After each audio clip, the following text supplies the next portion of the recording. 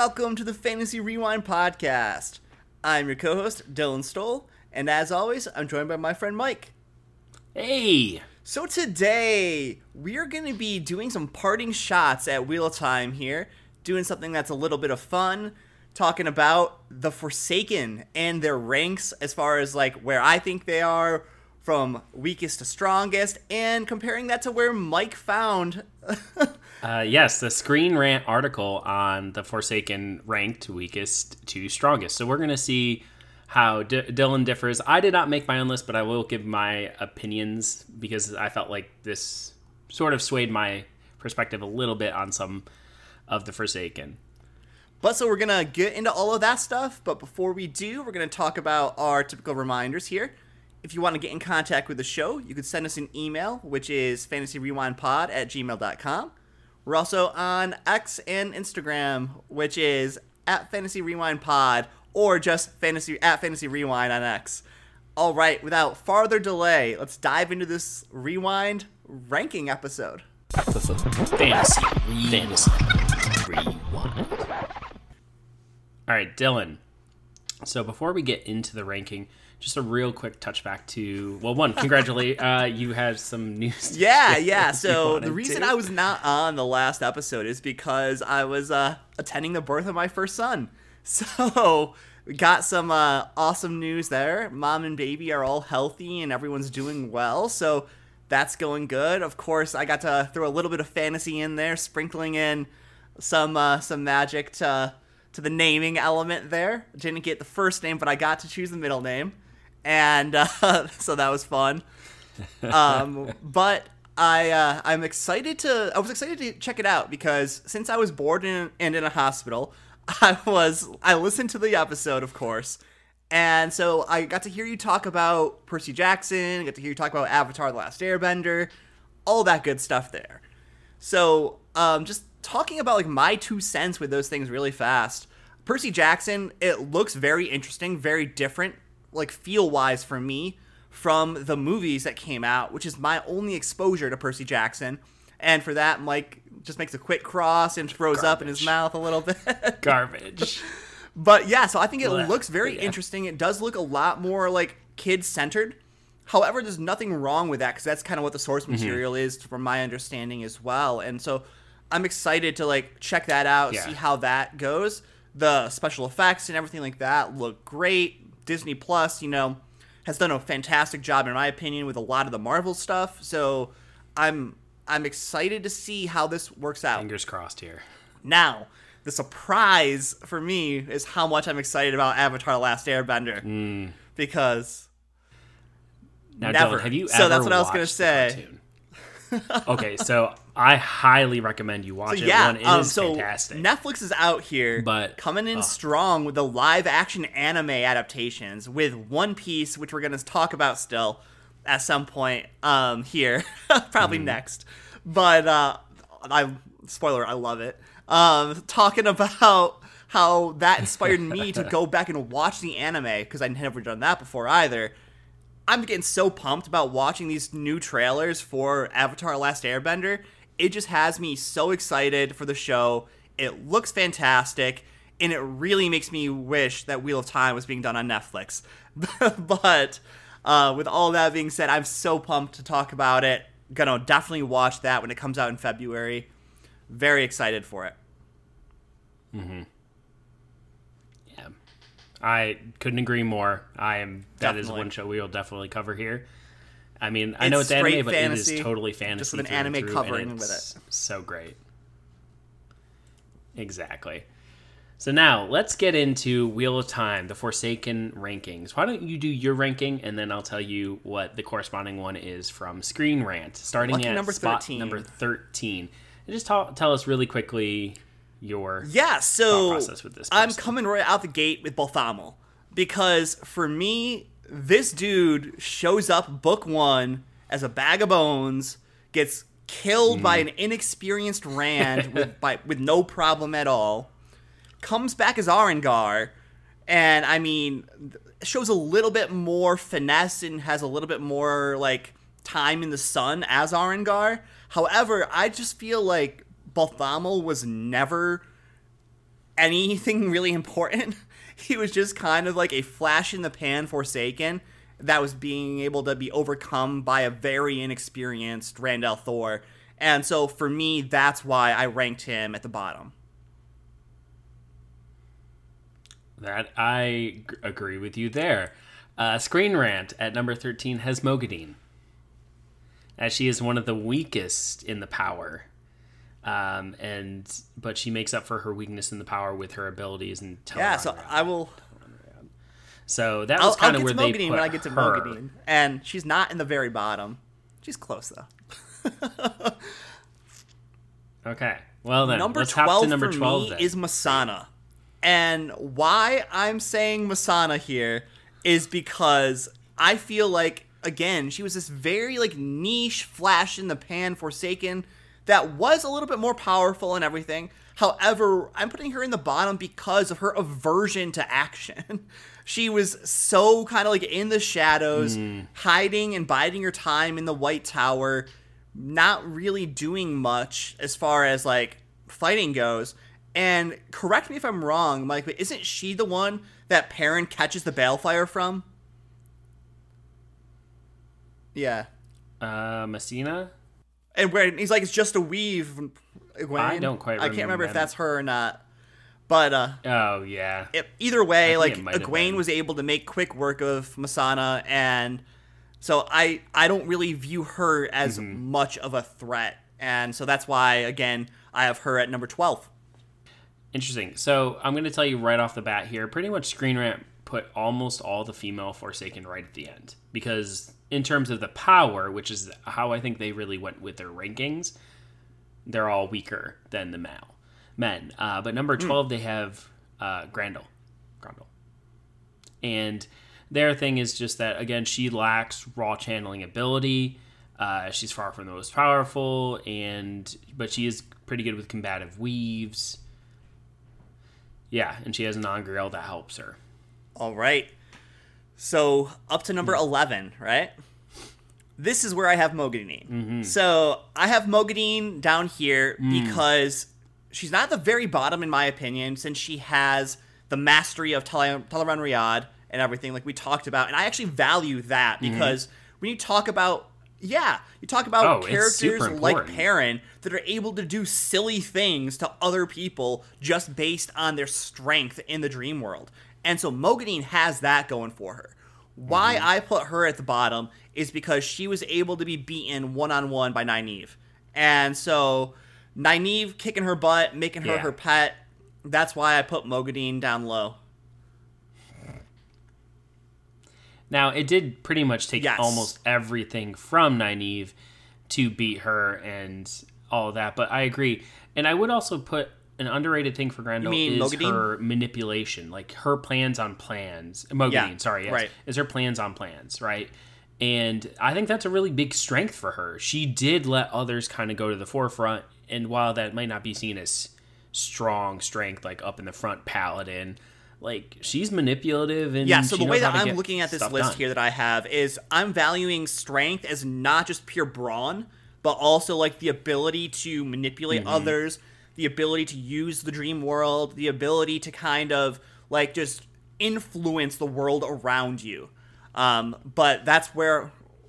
Oh, yeah. And I think that's the way to interpret strength, and especially in the That's where I have Mogadine not at the bottom, but like again, close to it, but a little low.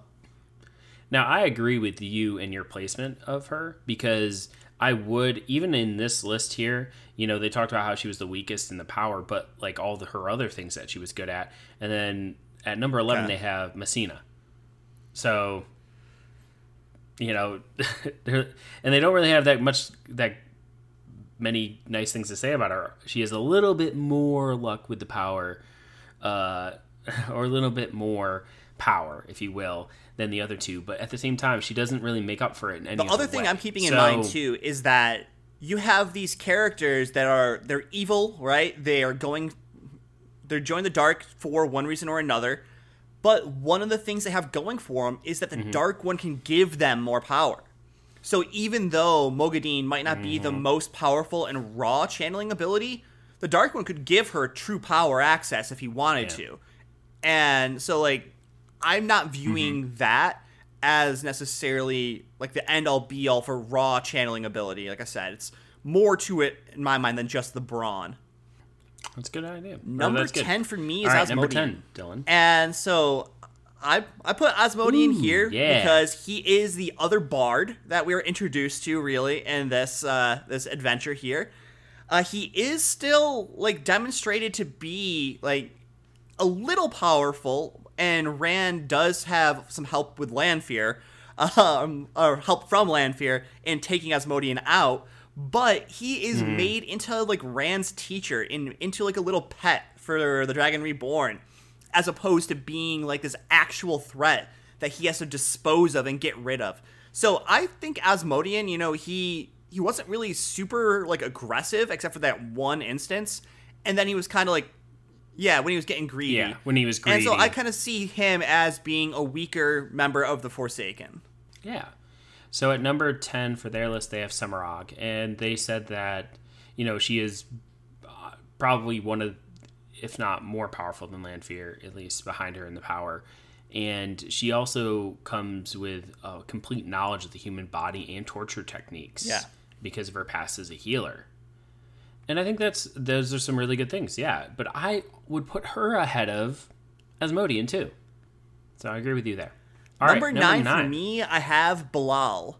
And so for me, I put Bilal this low strictly because, again, he's kind of like a one-off villain and not really seen throughout the rest of the series. I mean, he comes in the Dragon Reborn, if I'm not mistaken, book 3, where like after Rand fights and beats Shamael in the sky, he's the one that's like hanging out around Kalimdor and stuff like that. But yeah, he takes care of him pretty quickly. So like I was like, okay, I get that you are a little bit more powerful in my eyes than Asmodean, but you're still pretty low. And I'm putting some respect on Grendel and Semirhage here, I guess, with my rankings of them, which we'll get to eventually, but I put Bilal next. Yeah, and I wouldn't disagree with that. So you're thinking of the whole story as well, not just their strength. And again, you had mentioned that. So for their number 9, they put Lanfear. Again, because female channelers weaker than the male channelers, which we really haven't necessarily seen so much in Not yet, but I will say yet, in the show, we're talking about Lanfear quaking in her boots with Mogadine. So we'll see how strong she actually is in the books. Or sorry, in the show. Now, I will say that at number 8, they have Bilal. And they say he's the weakest male Forsaken in terms of the one power. And his access to the one power is the lowest in comparison to the other male Forsaken. Plus, compared to the female Forsaken, he's lacking in special abilities or skills. And also his jealousy. He's super jealous. So, like, they're just basically giving all the negatives. But again, I would almost say, like, he should be behind Lanfear and Semirhage. Like, to me, having those special abilities is what makes you more powerful. Not just, again, the brawn that we've talked about here. Correct. Yeah. So your guys' lists are similar in sort of, like, placement of, like, the female and male characters so far as I'm looking at this list a little bit. But just where you have them in the overall. Well, we'll see. It's going to get a little different here, I have a feeling, coming up.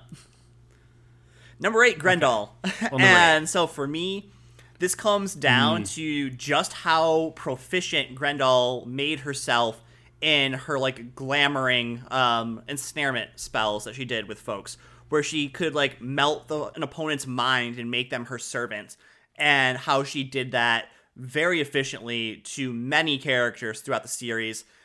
She was never somebody that was, like, super, like, confrontational, like, direct confrontational bit there. Always kind of hiding, and she lasted longer in the series than I thought she would. But just how skilled she was with, like, that, basically Cruciatus Curse Harry Potter spell that she did with these people is why I put her where I did. Compulsion and all that, yeah. I don't disagree at all with that.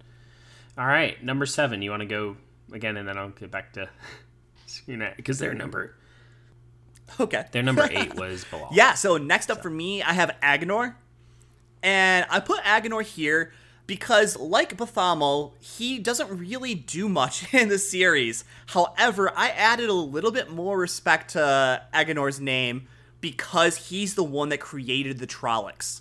He's the one that created the Myrddraal. He has such like a big presence that's felt throughout the entire series, even if he himself is not having like the direct impact. His work is so important throughout the series based on just those two discoveries or creations alone. So that's where I put Agonor up there, with his mind making him a dangerous person to fight against.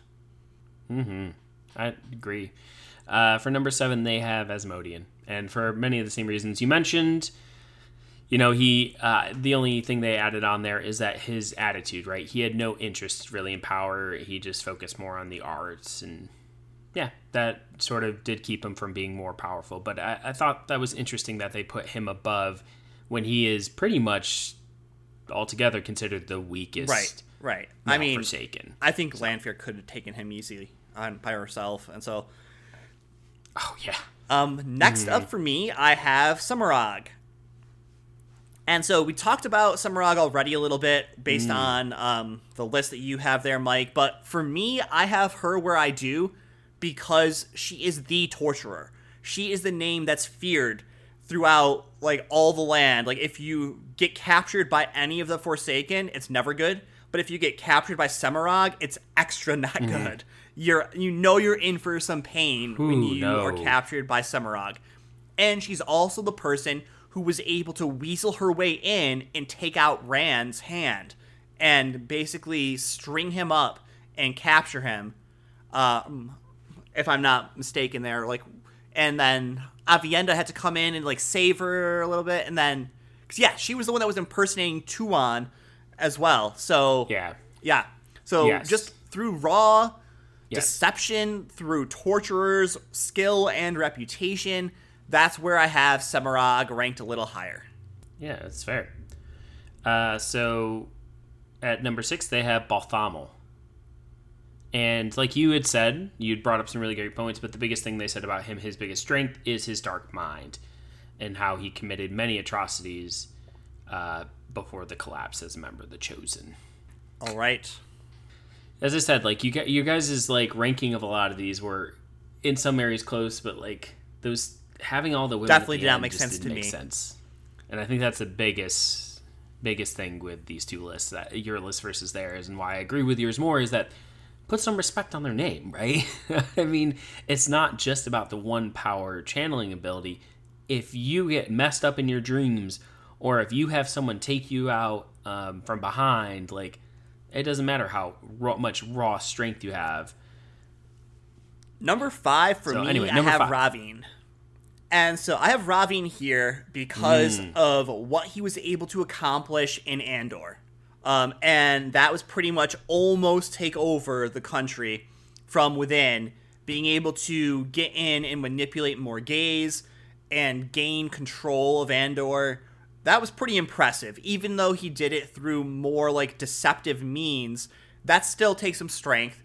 He was also the person that was able to unleash Balefire and kill a lot of folks before Rand killed him with his own Balefire, which undid the killing. A little time loop there. But I don't know. Yes, but so that's why I have Rahvin that high. I thought just like the act of actually successfully taking over a country put him up high. Nice. Yeah, I think that's a great one to put there. At the number 5 spot, they put Agonor. Said he's very powerful, but he's very subservient as well, often saying he was afraid of Shamiel and following Shamiel's orders to the letter. So that was number 5 for them, Agonor. Number 4, Dylan. Now I think this is going to be interesting because I'm excited to see where you placed these number final 4 really. Is Samael. And so I put Samael down here at 4 because he was somebody that was always behind Lews Therin, always behind Demandred, and he was somebody who I thought was still very powerful and very tactical in his own military might, but just not quite as good as those two. And so that's why I have Samael at 4. he also did successfully take over a country of Ilion. And so that was another like point in his favor. And I just feel like he kind of got messed up by Mashadar when he was fighting Rand. And if it wasn't for Mashadar, who knows how that fight would have turned out. Yeah, that's a good point. Well, we have our first similar ranking here. At number 4, they also put Samael. So their thought process is pretty much the same as you. Very powerful. A lot of times he's known for like tactics and stuff, but a lot of what they said is that his tactics were obvious and that he often went on the defensive, and the other Forsaken didn't always agree with his schemes. So, well, yeah, that's fair. All right, Dylan, number 3. And I think this is kind of the lowest I could go with Lanfear. And I just don't see how I could put her any lower. It's just, she is so skilled at the manipulation, at telling Renriad, at doing her own thing, and not necessarily taking the path of least resistance. She kind of goes and does what's right for her, and that sometimes means clashing with her quote-unquote allies or dark friends and other Forsaken. And I think that she is very powerful for obvious reasons. The one thing I thought about with her and what made this a little bit harder than I thought was thinking about how she also gets her like channeling ability siphoned off when she goes to the world of the Elfin and the Ilfin. And I wasn't quite sure like if I should rank her as high because of like her previous channeling ability, which is what I ended up going with. Because after she was brought back from that, after she was brought back from that, she obviously was weaker.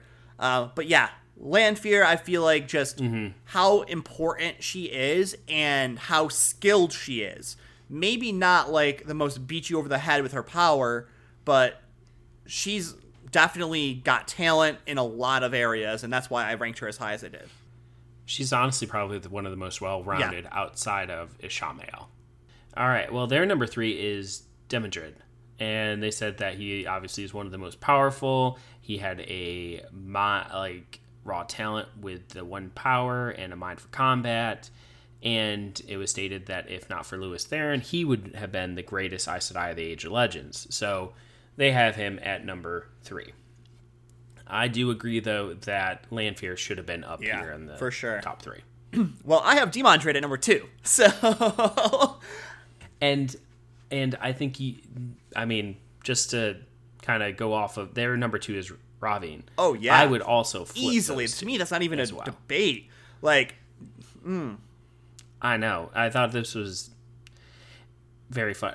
They said that the reason they have Ravine here is that he has almost the same level of power as Rand or Ishamael, but he never proves himself to be especially important among the Forsaken. And not so much basically saying he has the raw power, he just doesn't use it. No, so to me, Demandred, why I have him at number 2, is he was able to, first of all, go into Shara, take over the entire nation, have them worship him like a god, and then lead them out of their land to go and fight some people they've never even met before. And, like, on top of that, takes out Logain, takes out, oh my gosh, what is Elaine's brother there? He cuts off his arm. Oh, yeah. He kills Galad. Not Galad. Gawain. Yeah, kills Galad. Cuts off Gawain's arm, and then goes toe-to-toe with Lan Mandragoran in a sword fight. And to me, like, holy cow, like, this dude is a badass. And he is not to be trifled with. Yeah. Demandred for number 2. Let's go. I can't argue with that at all. I thought he should have been number 2, and I would agree too. He beats out Lanfear because he's not torn like Lanfear is torn, right? So she does have to kind of get knocked down just a little bit because she does help out Rand and everyone. Like, she's doing so much, and she is, like I said, probably the most well-rounded. See, I was flip-flopping those two for a while, actually. Demandred It was Demandred and Lanfear, and I was like, I just have to put Demandred higher because of his commitment to going pure evil. So at number 1, it seems like you both have the same, which is Ishamael. Yes, their number 2, I already said it was Ravine. Okay. Yeah, number 1, Ishamael. So you guys have the same in 2 spots with Samael at number 4 and Ishamael at number 1. So for me, I had to go Ishamael for number 1 here. And a large part of this is because of what happens once he becomes Moradin. After he dies, basically, of the first time, and is brought back. And he is brought back as a younger dude who is much more focused, much less insane, and straight up accomplishing his goals of ending the wheel. And the way that he goes about it, unparalleled in his strength. Obviously, you know, he has this huge fight with Rand at the end of the book, series, and it's so evenly matched for this part here that it's crazy. And that if Moradin never showed his face, it was just crazy as Ishamael from the first couple of books, I'd have this lower. But because of that clarity he gains after death, it makes him so dangerous, and he's so powerful that I couldn't even consider anyone else at number 1. It was always Ishamael. Agreed. Now, their explanation is not nearly as good. They basically just say he's the leader of the Forsaken. He's really powerful. So your explanation, much better. I honestly cannot disagree with number 1. And if I were to go between the 2 lists, I would definitely go towards your list. I think the Screen Rant, while it ranks via the power, is probably pretty close. I'd still adjust some of theirs, even if it's just straight off the power. I think you do need to look at the Forsaken as more than just their power, like their ability with the 1 power, right? Because they have so many other qualities, and that's the whole point of the Dark. You know, it is very powerful, but at the same time, there's so much subterfuge. Dark friends, that is their strength. Being able to be hidden among you, right? Having those sleeper agents, if you will. That's such a boon to them. And so I think when you think about the Forsaken and their power, you need to think about the whole of them, not just the ability in magic. And like you said, this list is from Screen Rant. So I do want to give them some grace because I don't think they came up with this list by themselves. What I think they did is pretty much what I did, and that was to go to the Wheel of Time fan wiki and look at the list of Forsaken, just so I could remember all their names. But if you go and do that, it has an official, quote-unquote, power level associated with every character. And I think that they literally just copy and pasted that information. Now, I don't know what all was considered for that power level. I think it's just the strength in the 1 power. And to ignore everything else, as we've emphasized here many times, that's a mistake. You can't ignore Tel'aran'rhiod. Riyadh. You can't ignore the ability to influence and inspire others. You can't ignore the fear that they project out when you hear their names and everything. And just having these ancillary skills does make them a more competent battler, a more competent foe when using the 1 power.